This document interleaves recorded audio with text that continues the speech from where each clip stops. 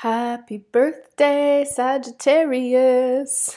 Hello, hello, happy new moon. This is your audio horoscope for the new moon cycle, December 6th through 22nd, and that means it is your birthday season. I think I said this last time when the sun was going into Sagittarius. So I'll say it again. Happy birthday if it's come for you. Happy birthday if it's coming up. This is a new year. At the new year, it is completely appropriate and definitely a good practice to reflect on the past year, the past cycle, what you are leaving behind, and what you are moving forwards towards in your life. So a lot coming through with this new moon, a lot that's coming through that has been at work under the surface and the more unconscious and subconscious layers for at least the last year. And what is coming forward really is this idea that you are a new person. You are a new person in the last year. You're different than you were 1 year ago. You're different than you were 3, 5, 10 years ago. You are in a constant state of change. Every day you wake up, in some ways, you are a new person. And to be in this space of freshness and of newness and of expansion, which is the nature of your sign, and I just want to take a little moment to give like a PSA to all Sagittarian folks out there. Your sign, Sagittarius, is the sign that is aligned to the center of our galaxy, and it is the sign that is aligned to the center of all galaxies. That's right. So astronomers have discovered, have shown us that there is not just our galaxy, right? And we've moved leaps and bounds in our awareness of our place in the cosmos since our human race started recording its observations. But it's not just our solar system; we are in a galaxy, and it's not just our galaxy; we are in a huge neighborhood that is constantly expanding of other galaxies. And the nature of the universe is constant expansion. And the sign Sagittarius is aligned to the place where we can see this expansion originating from and where we can see all galaxies moving towards. So if you want to learn more about that, listen to the podcast because I'm going to talk about that quite a bit. But this is your essence, man. Like, you come from the birth of the universe.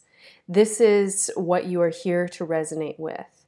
And so part of this message of the new moon that's coming through is that if you're resonating and identifying with anything less than that, you are asking for your own suffering. There's a lot of energy that is moving around your family right now, your home, your place in community. This may literally be your home and family, your family of origin, or the people who you live with now. This can also be a sense of your spiritual home and your roots in a larger kind of meaning of that concept. Regardless, you want to feel that you are at home in the universe. And feeling at home in the universe is almost the opposite as feeling at home on Earth.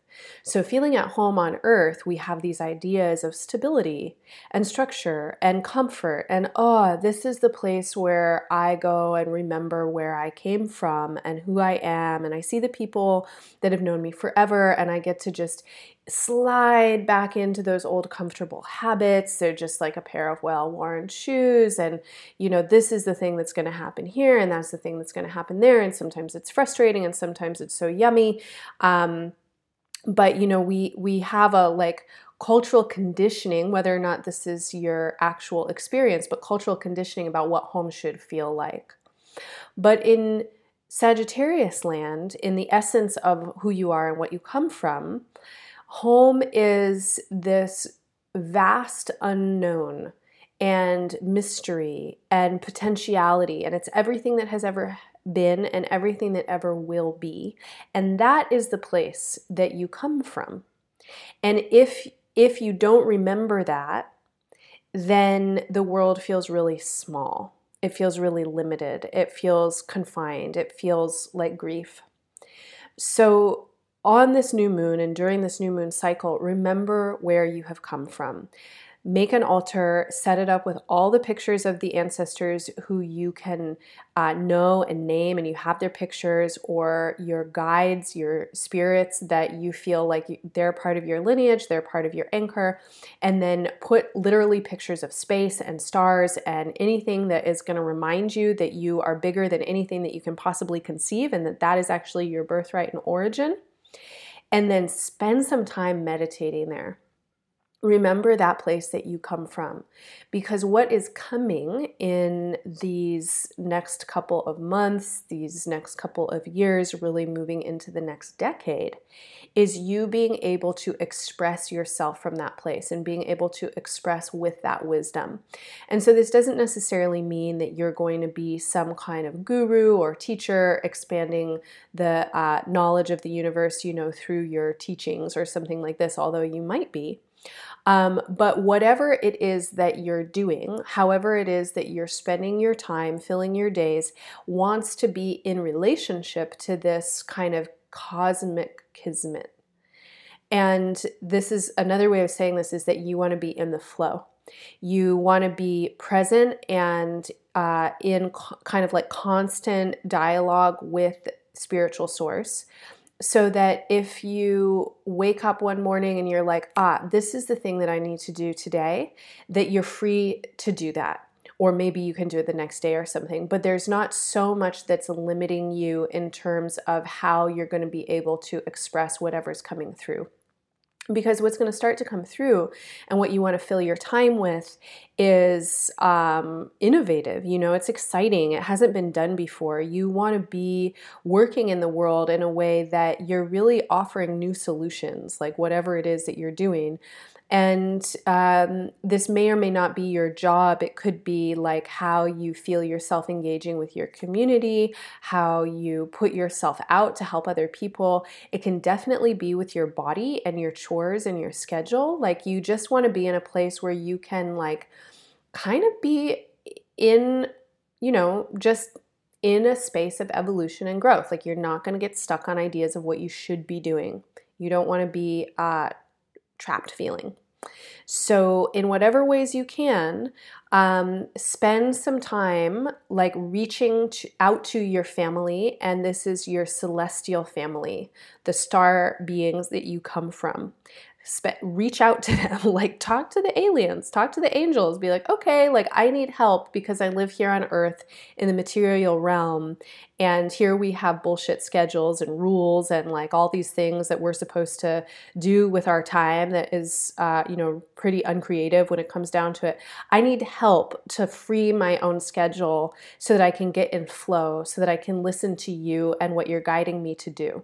Because this is really what wants to come in for you, is like cosmic guidance. Be in flow with your life. Ask big questions all day, every day. Don't stop growing.